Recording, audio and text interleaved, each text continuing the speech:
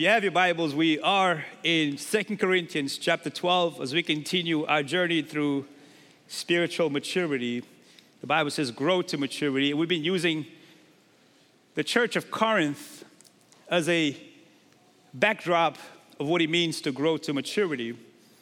And if you've been reading through the New Testament, I hope you are, you're seeing this journey through the lenses of a man named Paul, the apostle, who was a missionary who brought Christianity to the ends of the earth of that time. And he planted this church in the city named Corinth in modern-day Greece. And unfortunately, this church was growing physically, but they weren't growing spiritually.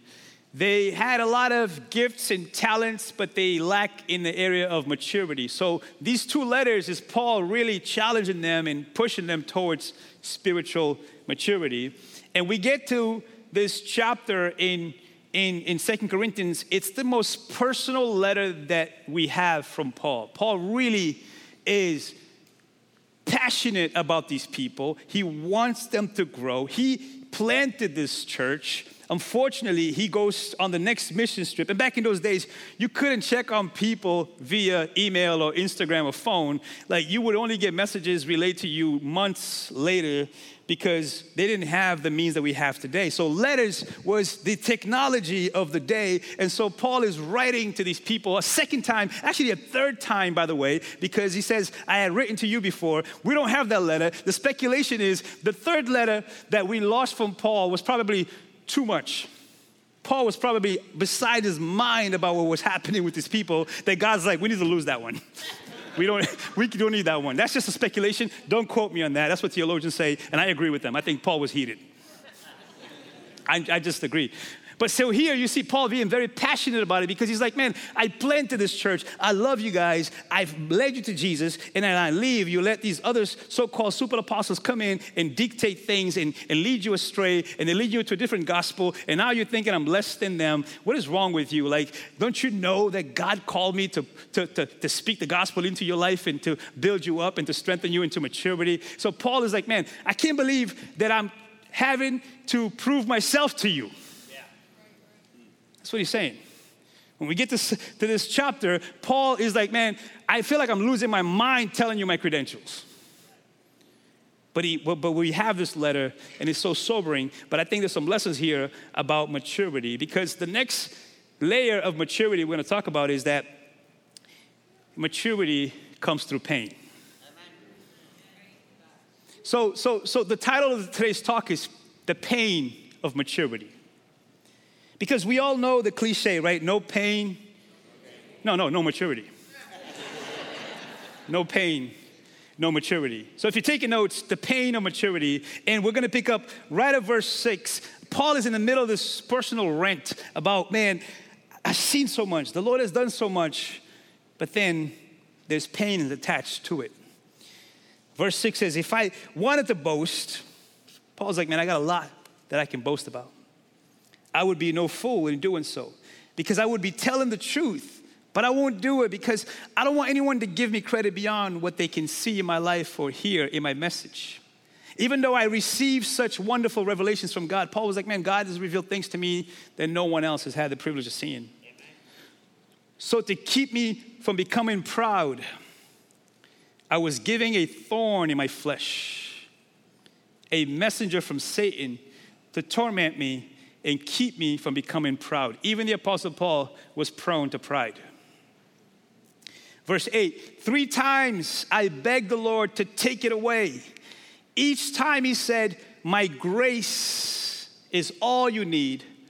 My power works best in weakness. Amen. Translation, I'm not enough unless you come.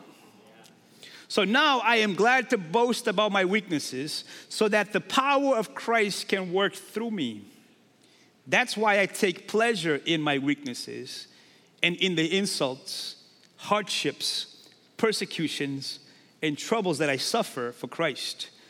For when I am weak, then I am strong. That's the word of the Lord, Lord. Can you say amen?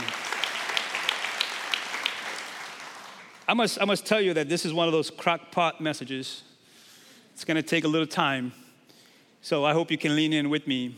because I think that there's some powerful things here for all of us. Can you say amen? Amen. But we've been saying all along that a mature believer is faithful and fruitful as their true selves in Jesus.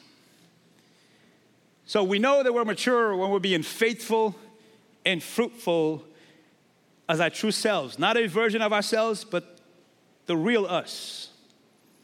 But we all know that in order to be faithful and fruitful, there's pain attached to it. There's no avoiding the reality of pain on this journey of life. Whether you're a believer or not a believer, pain is just part of life. Can we all agree on that? But the difference is, the Bible teaches us that God uses pain as an instrument to mature us in trusting Him, in walking with Him, in living for His glory. Can you say amen? Amen.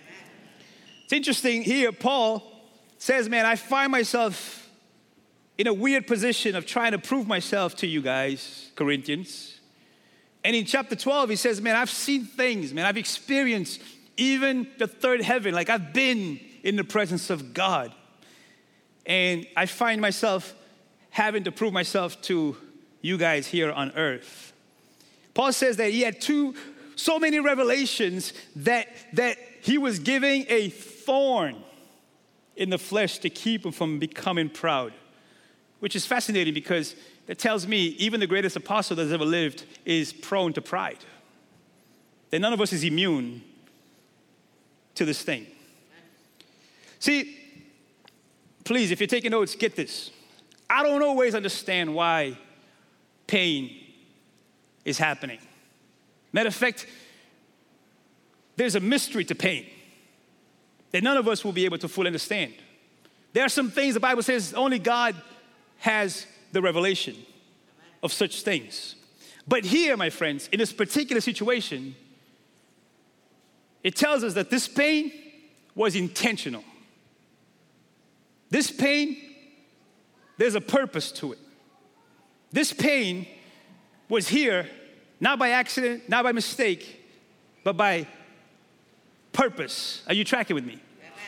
See, Paul makes a distinction here. I hope you catch this. This is important as we go forward in this message, is that he said Satan wants to inflict pain, because he called it a messenger of Satan, but he said God wants to use pain.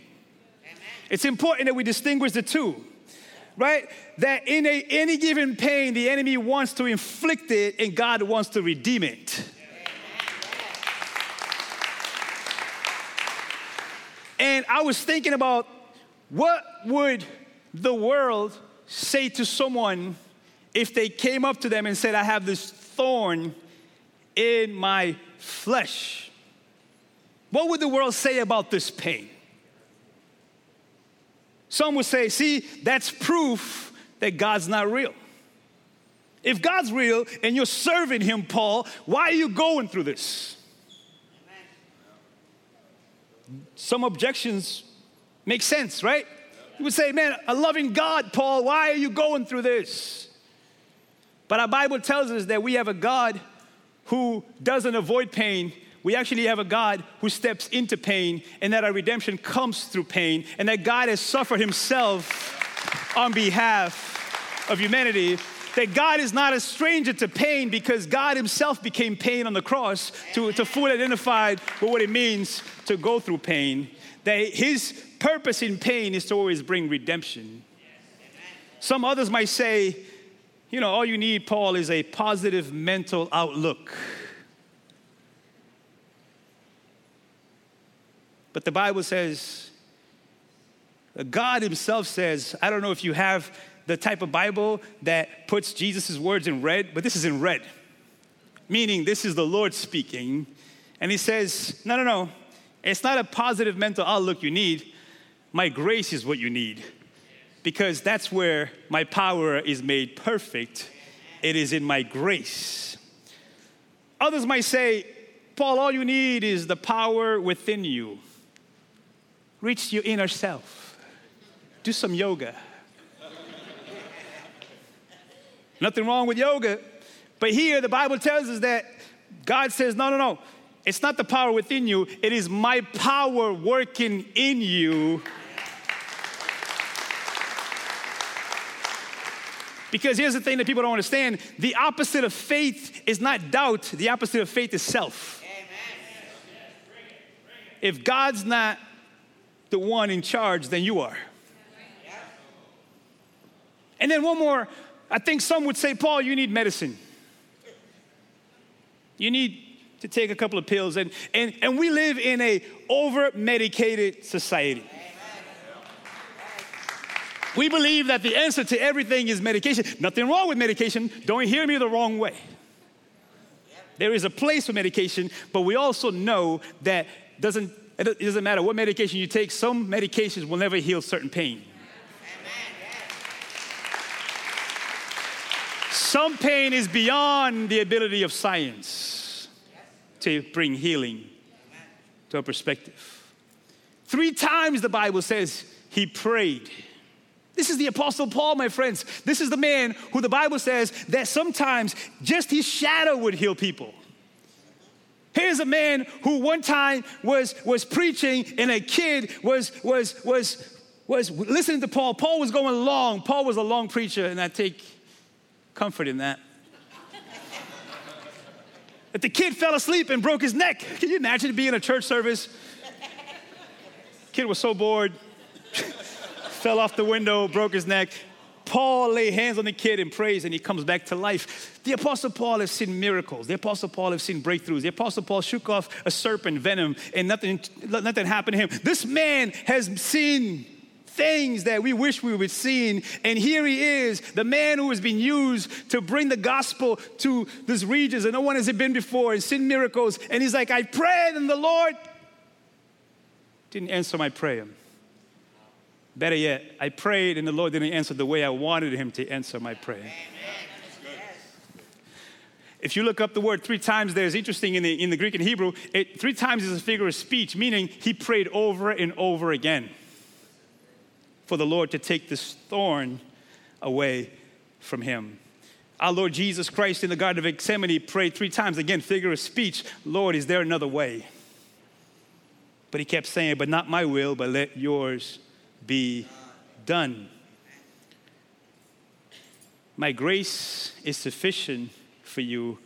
That was, my friends, an answer to prayer. See, sometimes we say, God's not answering my prayer.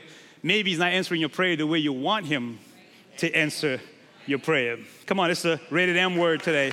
It's a mature word. You know, I was researching this week, and part of my research was I read this book, The Problem of Pain by C.S. Lewis, probably the greatest thinker of our 20th century. If you've never read C.S. Lewis, I highly encourage you to read C.S. Lewis. And to be honest with you, I was really proud of myself for reading that book in 2 days, because one sentence from C.S. Lewis is like, it takes you, a couple of days to digest. But he writes this book about the problem of pain, and he's trying to bring context to why there is pain, and some of it obviously is mysterious, but he's trying to give us some kind of context to pain. And I came across this paragraph. It's heavy. I just want to share this with you, and I pray that you let it resonate within your spirit. But he says this about pain. He says, look, he says, we can't ignore even pleasure, but pain insists upon being attended to. God whispers to us in our pleasures, speaks in our conscience, but shouts in our pains. It is his megaphone to rouse a deaf world. No doubt pain as God's megaphone is a terrible instrument.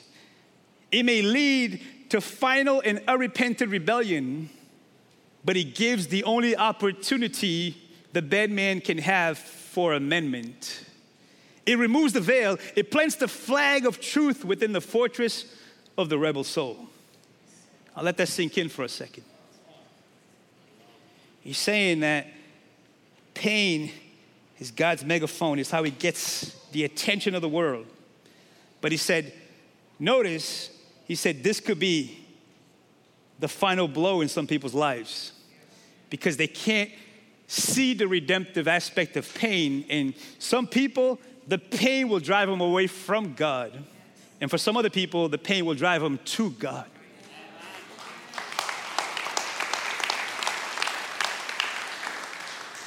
It's a mystery to say the least, but he says that it is an instrument in God's hands. Paul here tells you that this pain comes in three dimensions, right? Paul says there's the physical dimension, right? The thorn in the flesh, it's a physical pain. And for some people, it is the physical.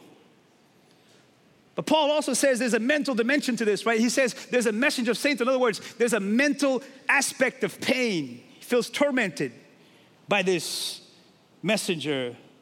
And then thirdly, Paul says there's a spiritual dimension to this. You feel like you reached out to God and God didn't come through the way you wanted him to. So depending on where you are in your journey, this pain can come in these different dimensions, physically, mentally, and spiritually. I would say this, it's impossible for one not to affect the other. That's good. Physical pain usually will mess your mental pain and it leads to spiritual pain. Are you tracking with me? So the question is, what was this thorn in the flesh, right? This is something that has been debated over centuries. What is exactly that Paul was suffering from? Theologians have argued this over the years, and there's been many speculations because we don't really know, but some say that Paul was facing spiritual harassment, that Paul felt like there's this demonic oppression to him that he called a thorn in the flesh. Others say it's the heaviness of the persecution that Paul was going through to bring the gospel through all these regions. Others say it's some type of sickness. We don't know what it was, one type of physical sickness. Some believe it was malaria because Paul was in these regions where malaria was rampant and they didn't have the cure for it, and they said, maybe Paul was suffering from malaria. Others say it's mental health. Paul was just depressed, and maybe he got to a place where he's just like, this is too much for me. Others say Paul was struggling with sinful thoughts that would plague him. And so there's many speculations. We don't know for sure. But if you remember, a few weeks ago, we talked about why did God not accept Cain's offering? And we said it was not up to us to know because God wants to say, what am I doing in your life? In other words, God, what is the purpose of this pain in my life? Paul is just a template for all of us to wrestle through the reality of pain. See, the thing is, it's a mature person's question, is God not why? Is God for what? We can spend all day long speculating why, and we're never going to get to the bottom of why, because God is not interested in the why. God's interested in is for what? That the pain has a redemptive purpose to it. If you get hung up on the why, you will never see for what. And the reality is God doesn't feel obligated to tell you why. He's God.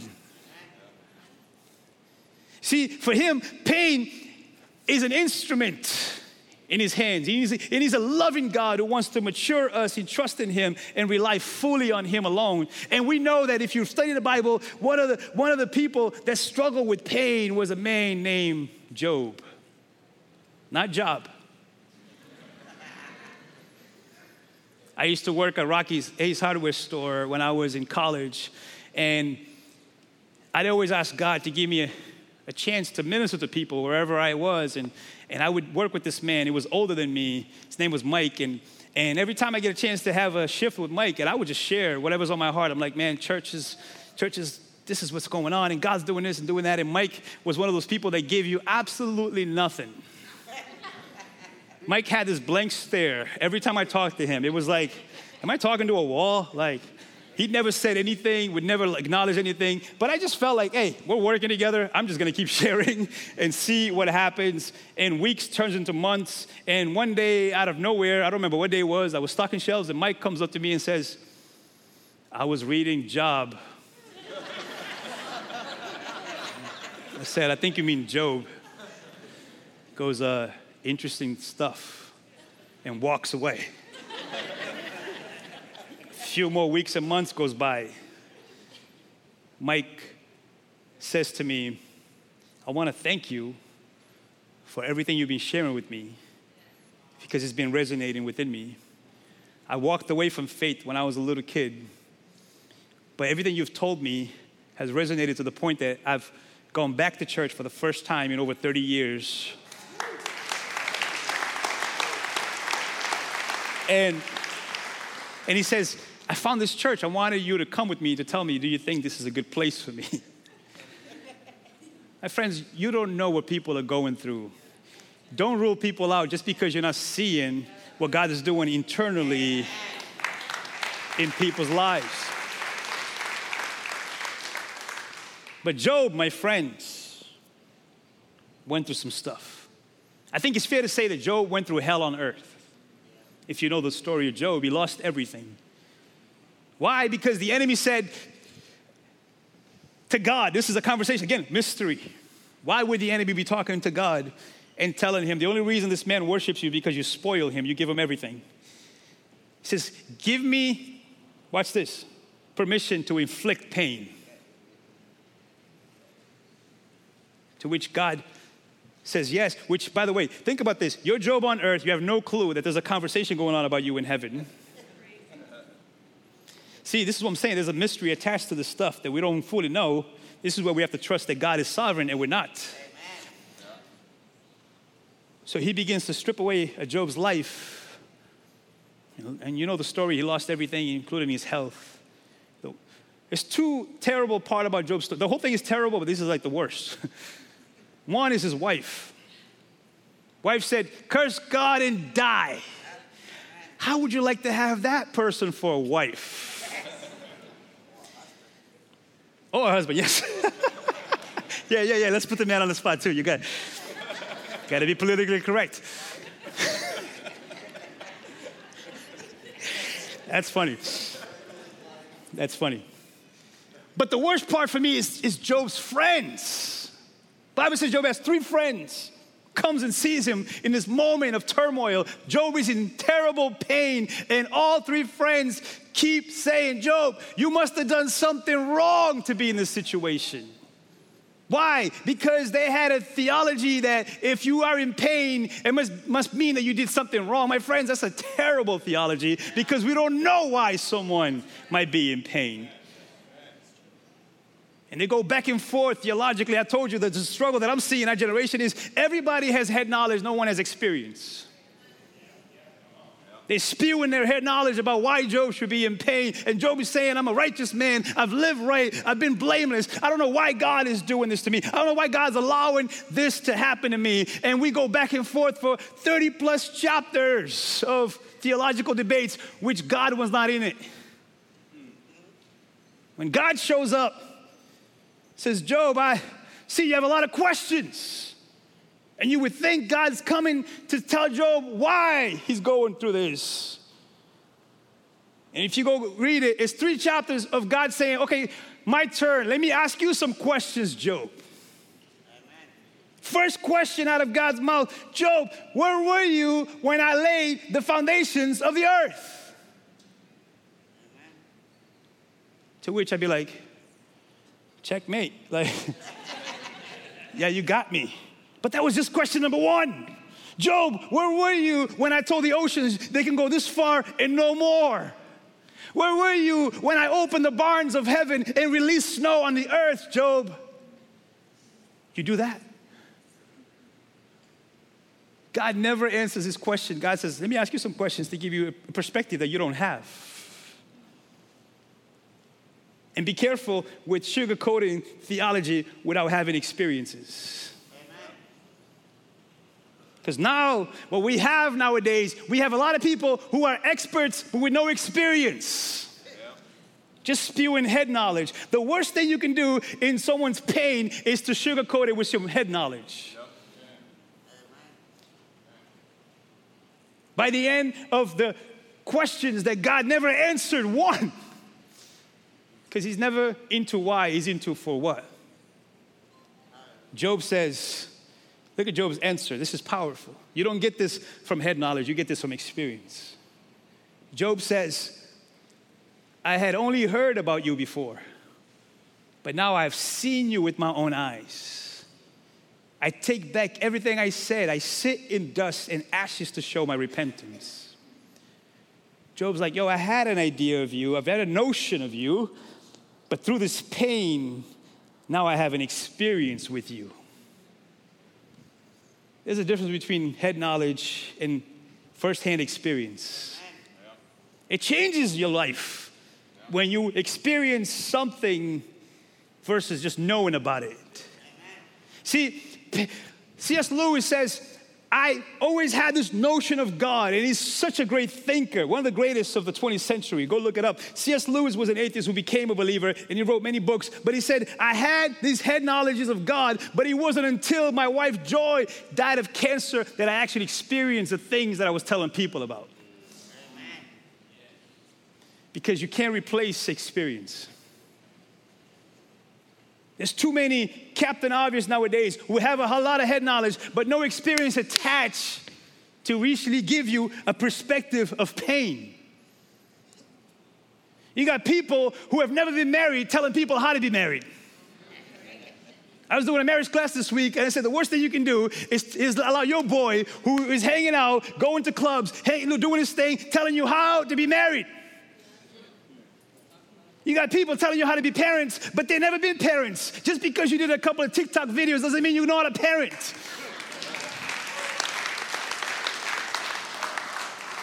It cracks me up. You got 15-year-olds talking about, I wrote a book about success. What do you know about success at 15? People telling you how to run a church, but it's like, when was the last time you were a leader of anything?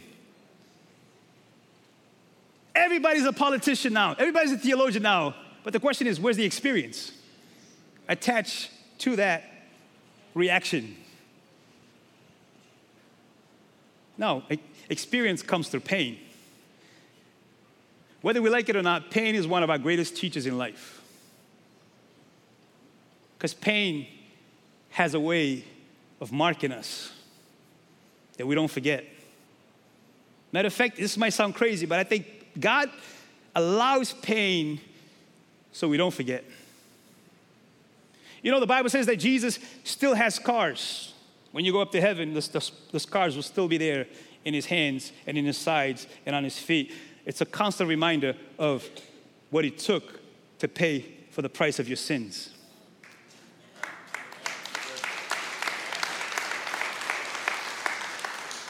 Because I don't know about you, what pain does, it makes you more relatable. What pain does is that it makes you more compassionate and more sweet. I don't know about you, but some of the people that I look up to are the older saints in the faith. They've gone through stuff. They have scars to prove it, but they're not jaded. They're not cynical. They're not angry. They're not standoffish. They're actually very approachable because they know this is what life is all about. And some of them are in this room right now. I love talking to all the saints. They give you a different perspective because they're not just talking out of head knowledge, they're talking out of experience. Yeah. Problem is nowadays we have too many people who have head knowledge, no experience, but telling you like they have experts. But we have experts with no experience. But pain brings experience. Makes you more compassionate, makes you more relatable. Can I say this? What the heck happened to compassionate and sweet people? Like, all we have is opinionated people, angry people, frustrated people, bitter people. What happened to compassionate and sweet people who are not weak, but they're strong because they know that their weakness actually produces strength? Like, what happened to those people? That when you're going through something, they're not just telling you the facts, but they're sitting with you. One of the things they teach you in Bible school is when there is pain, you don't talk, you sit. Because your presence is better than your words in certain situations. Matter of fact, it is what makes you a minister. Pain, please write this down, gives you a platform to speak into people's lives. In the same letter, Paul says this. He says, look, you got to get perspective of why you go through certain things. Watch this. In Corinthians, he goes on to say, look, he says, all praise to God, the Father of our Lord Jesus Christ. God is our merciful Father and the source of all comfort. He comforts us in our troubles so that we can what? We can comfort others. When they are troubled, we will be able to give them the same comfort God has given us. For the more we suffer for Christ, the more God will shower us with his comfort through Christ. So pain gives you a platform That's why God doesn't say why, he says for what. If you're stuck on the why, you might go the other way as opposed to go into him. He says, my grace is sufficient for you.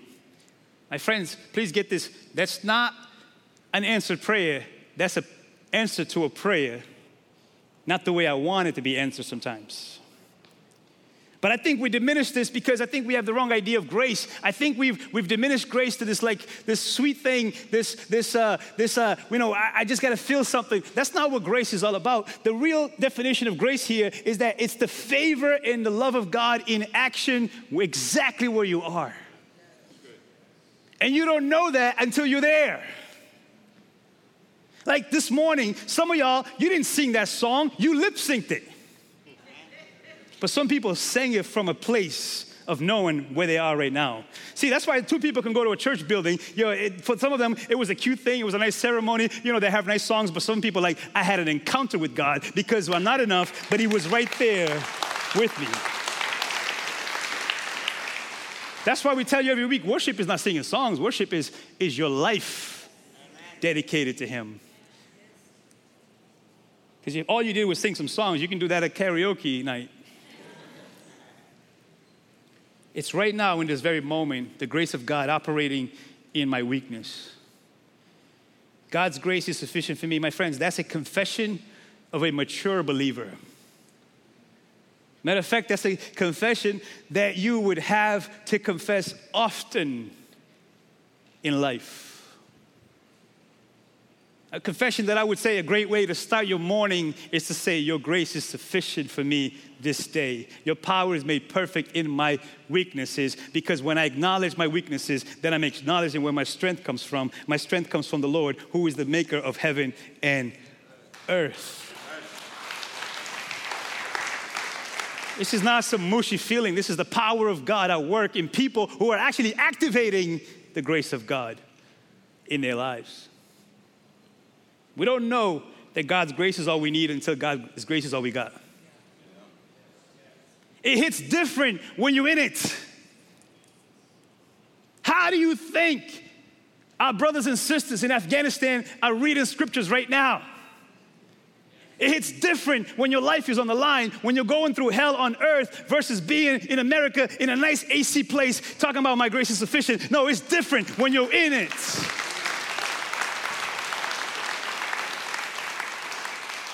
And forgive the punk in me, but I would love to take some of our head knowledge theologians and drop them in Afghanistan right now and say, show me what this looks like in real hell on earth time.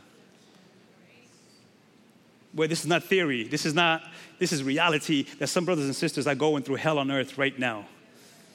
How do you think they read scriptures? It's different. It hits different when you know this is all I got. You don't know Jesus is all you got until Jesus is all you have.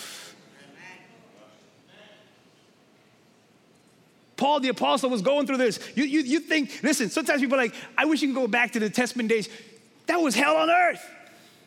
Shipwrecked, beaten, stoned, backstabbed, left for dead. The whole church that he planted turns on him. He's not writing this from Starbucks sipping latte.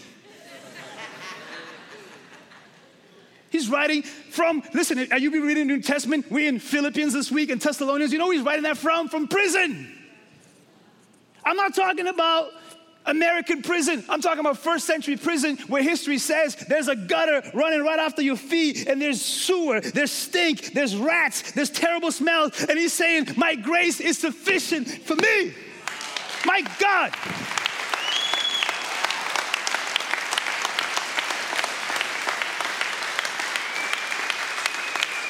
Listen,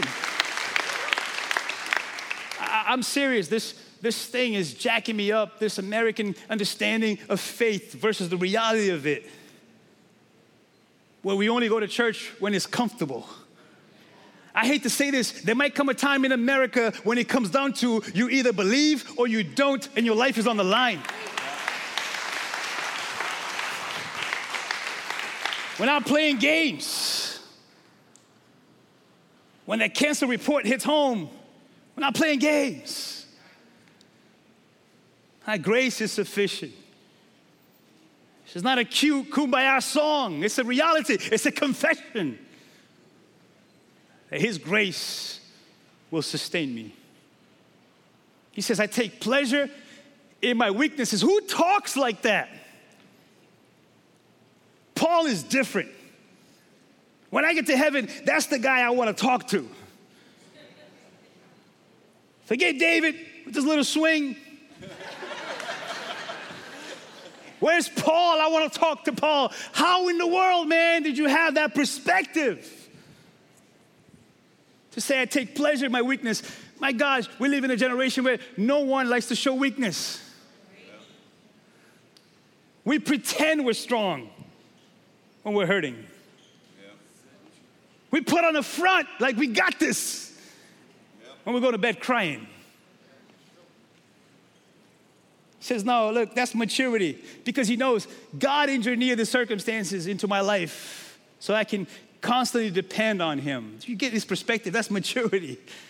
Don't you get it? There's sometimes that pressure that God leaves there, He knows that you need that pressure because without that pressure, you think you got this. Tell someone the other day, the worst place we can be in life is when we overcome something. We go, okay, I got it now, God. And God goes, oh, man. The whole purpose I brought you through that is to show you that you don't got it. That you need to be relying on me and being plugged into me so you don't lose it. See, we long for the journey to become easier. We hope to stop struggling against certain things. And I'm here to declare to you, that's an illusion. Yep. We're not home. We live behind enemy lines. Yeah. Yep. Paul himself experienced weakness. Jesus himself experienced these moments of vulnerability. My friends, there's nothing more hindering to the work of God than our own pride. When we think we got it. God says, then, on your own. See, this might be oversimplifying it, but I think there's 3 types of pain. There's self-inflicted pain, where I brought it upon myself. There's others inflicted pain where someone used their free will, their free choice to hurt me. Then there's life pain where it's mysterious and I don't know why. And so I can have 2 approaches to those pains to say it is inflicting pain and God's trying to redeem the pain. Problem is, if we don't discern through the pain, we might become victims to the pain as opposed to becoming victors. Think about it. Self-inflicted pain makes you a victim. You blame everybody for your pain. And we live in a society of victims. Like, how in the world do you go to McDonald's, order a hot cup of coffee, burn yourself, and then sue McDonald's? That's a victim mindset. And we laugh because that sounds bizarre, but man, how in the world that we put ourselves in situations and then blame others? Always looking to pass the buck. We got that from our forefathers, right? Adam and Eve. Who made me do it? No, it was his fault. No, it was her fault. It was the devil's fault. The devil's like, I only suggested it.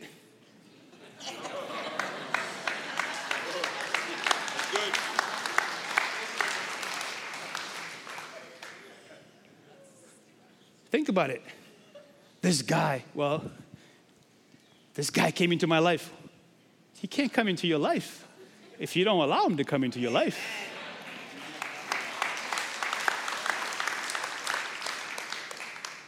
This job, wait, didn't you pray for it? These kids, this husband, this wife.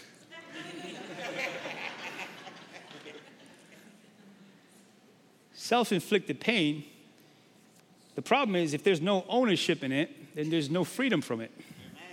See, God loves to redeem, but God cannot redeem anything that's not exposed first.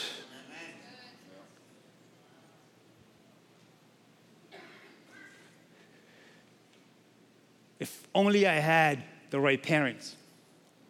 Well, who does? Who does? Even the Huxtables, we found out,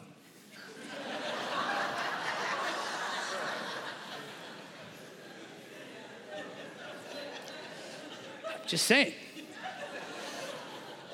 Some of y'all are Googling right now. Who are we talking about? Others inflict the pain. This is important. You have to discern this because you don't have to put up with other people's dysfunction. This is important. Because here's the thing, the last thing you want is to give a theology to something that God didn't give it to you. Some people say, it's my cross to bear. No, it's not. It's their curse on you, and you can shun away from it because you cannot allow other people's free will to impose on your will. Just to be clear, here's what I'm trying to say. If you're in a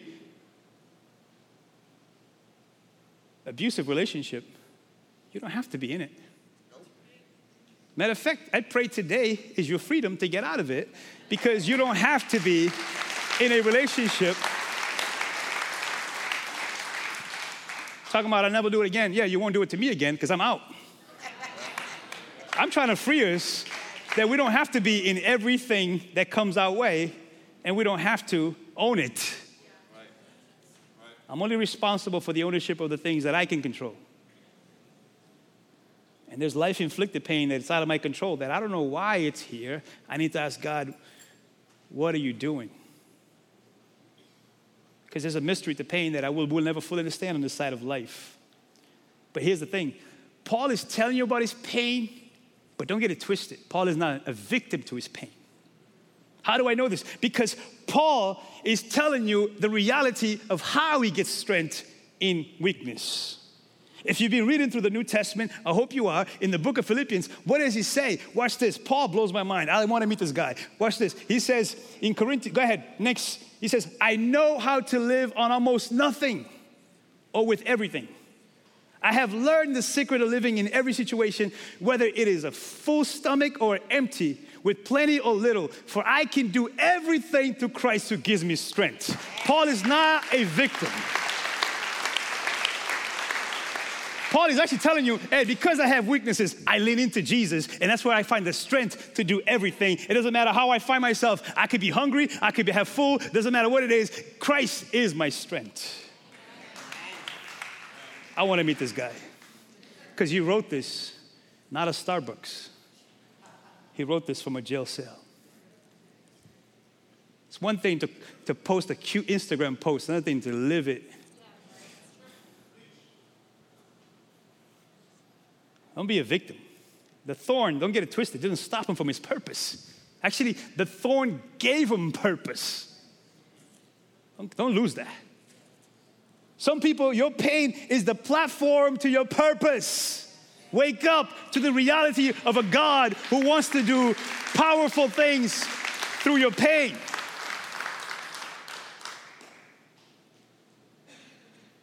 Take ownership and let the pain shape you. Lean into it. I'm preaching to myself, by the way. I've been preaching this to myself. Lean into it. Don't shy away from it. We live in a society who loves to escape. I made a joke the other day. Some people were like, I don't have time to serve. I have this going on. I have that going on. I'm like, the church didn't burn you out. Your Netflix account did. See how quiet we get?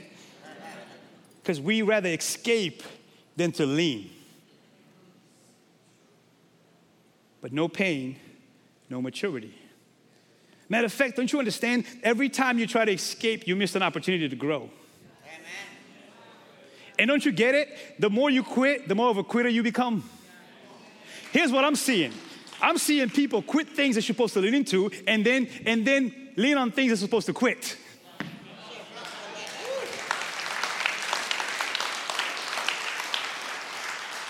Because of a lack of maturity that no one, this is going to mess us up, but no one owes you anything. We're always waiting for the weather to align itself. We're going to be waiting for a long time, especially in New England. You don't know what you're going to get from day to day. Tomorrow, it might snow. I can't rule that out in New England. But the thing is, if I only had the right parents, and if I only had the right income, and if I only had the right neighborhood, it's funny thing is, it's like, in your neighborhood, if you walk 3 blocks down, not everybody's killing each other. It's facts. 3 blocks down is different from that neighborhood. Guess what? Move. This is one of my jokes. I tell people, hey, when you find the perfect church, let me know. I'll send my kids. Because we're all looking for the perfect thing. But we don't realize we live on this side of life, behind enemy lines. See, the situation in Afghanistan is troubling. It's heartbreaking. If there's a hell on earth, that's it. When you're stuck in a country with evil, and you're trying to get out, and you're willing to try to hang on the side of a plane, my God, that's hell on earth. And here we are from the comfort of our place. We don't know what that means. It's little kids losing their parents. And we pray and we ask God to intervene. And you realize there's some things on this side of life that's never going to make sense. And you do what you can to help. Why? Because pain makes you compassionate and sweet. And you put yourself in those situations. The Bible says, if you see someone in jail, picture yourself in it. You don't speak from a place of like, oh, look where I'm at. No, you try to experience what that pains look like. And if I never go through that, I've gone through pain to know what pain feels like. So as a church, we've been praying and trying to do our best to help brothers and sisters leave Afghanistan. We just donated, between this church and the one in Smithfield, we donated $9,000 to help families. Just how do we get you out of there? Because why? You don't have to be in a pain if you can get it out. Because when you see pain, and if you can do something about it, you're being like Jesus.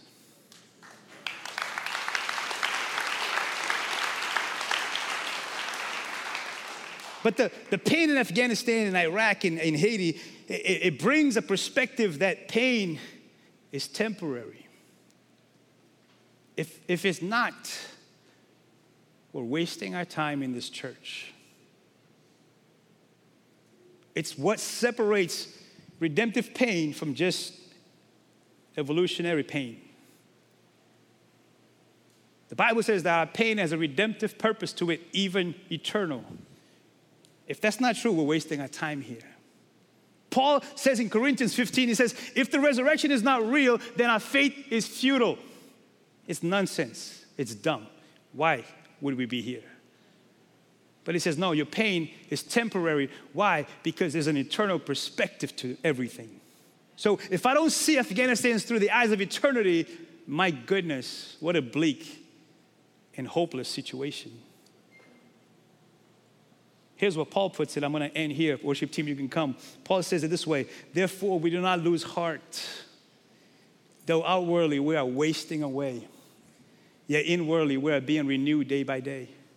For our light and momentary troubles are achieving for us an eternal glory that far awaits them all.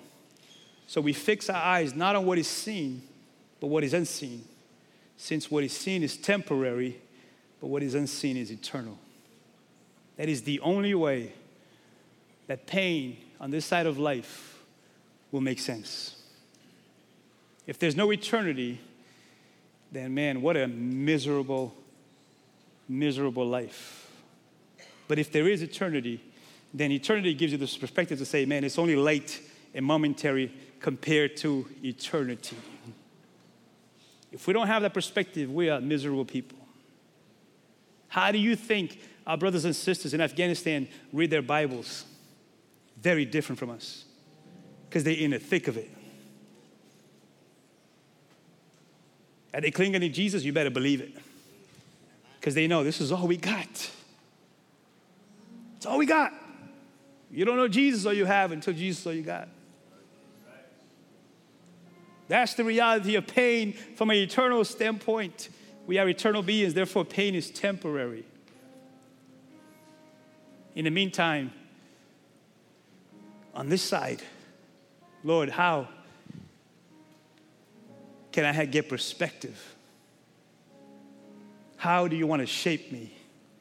How do you want to mold me so that my pain can have some type of redemption perspective on this side of life? I believe this journey should make us more compassionate, more sweet, not jaded, not cynical, not bitter, not angry. Because if that's happening, then pain has had the other effect on you. In the book, The Problem of Pain, there's a chapter on hell. C.S. Lewis says, hell has to make sense because there has to be a choice attached to how we respond to pain. That at some point, you either say to God, your will be done, or God says, well, then your will be done. Hell is simply God honoring your choice to say, I want to do it my way. That even a loving God allows you to have that freedom, because it would be weird for him to force you into his will. So the pain is an instrument, but it can go left on you or it can go right on you based on your choices. We're all in the thick of it somewhere, somehow, at some point. When we know this, it's not when, it's not if, it's when. When that hits home. My friends, the climate in our world forces you to make a decision about how you're going to live your life. If Jesus is not the Lord of your life, then you don't have an eternal perspective. If you tell God what to do, you're your God. I believe that the pressure has been turned on in the kitchen, that we either lean into it or we're going to run away from it. That we either are going to get serious about Jesus being the Lord of our lives, or we're just going to play church and find ourselves in the wrong side of pain. Because there is a redemptive side of it, but he has to be Lord. He went and paid. And it only makes sense if my life is surrendered. Even then, I struggle. Even then, there are moments that I'm like, God, I don't get it. But I can trust you, because you speak from the other side of this thing. Would you stand with me as we pray this morning? Is Jesus truly the Lord of your life? Because his pain was for you. He's got scars to prove it. Redemptive pain. Our struggle is we want to do it our way, and then we want God to bless it. That's our struggle. I want to do whatever I want to do. I want to say whatever I want to say. I want to have whatever lifestyle I want to have, and then I want God to still bless my life. You live that way, you just can be miserable, because your mind is divided. There's freedom in surrendering, where it's like, man, I know I'm not in charge, and I know I'm not enough unless he comes. So this message it won't make sense if Jesus is not Lord of your life. If going to church is a tradition for you, it's not going to do it. Tradition is not going to define you. It has to be experience. Head knowledge, not enough. When life hits, you need first-hand account that this grace really is sufficient, that his power really is manifested in your weakness. So let's pray together. Would you bow your heads with me? Heavenly Father, I pray that your spirit will be here right now, connecting the dots in our hearts. Only you can do that. Only you know where each one of us is. And I pray today, Lord, that we allow you to shape us through the pains of life. I pray, Lord, we repent and we turn to you and we surrender and we trust you, Lord. Some of us need to surrender self-inflicted pain. Some of us need to surrender others' inflicted pain. And others here need to surrender life pains that we don't have any control over. But we trust you because you speak to us from eternity. And Lord, we even take a moment to lift up our brothers and sisters in Afghanistan. Lord, I can't imagine hell on earth. I can only pray for you, God, of God of justice, to intervene and to make a way where there seems to be no way, Lord. And for you, Lord, to speak to those empowered to do the right thing, Lord. We lift up even our president to you and pray, Lord, inflict the pain in his own mind to see the reality of what's happening, Lord. I pray, Lord, that your justice will prevail and your will be done. But we know, Lord, that we need eternal perspective. It's the only thing that would make sense coming from that place. So Holy Spirit, have your way with us. We're going to open up a time of prayer. The altar is open for you to come and soak and spend time in the presence of God and allow the pain to become an instrument of grace. I pray you lean into it as we surrender together. Let's worship. We hope this talk has encouraged and challenged you. If it was helpful, share with a friend. For more info, visit newlifesouthcoast.com. Until next time, have a blessed week.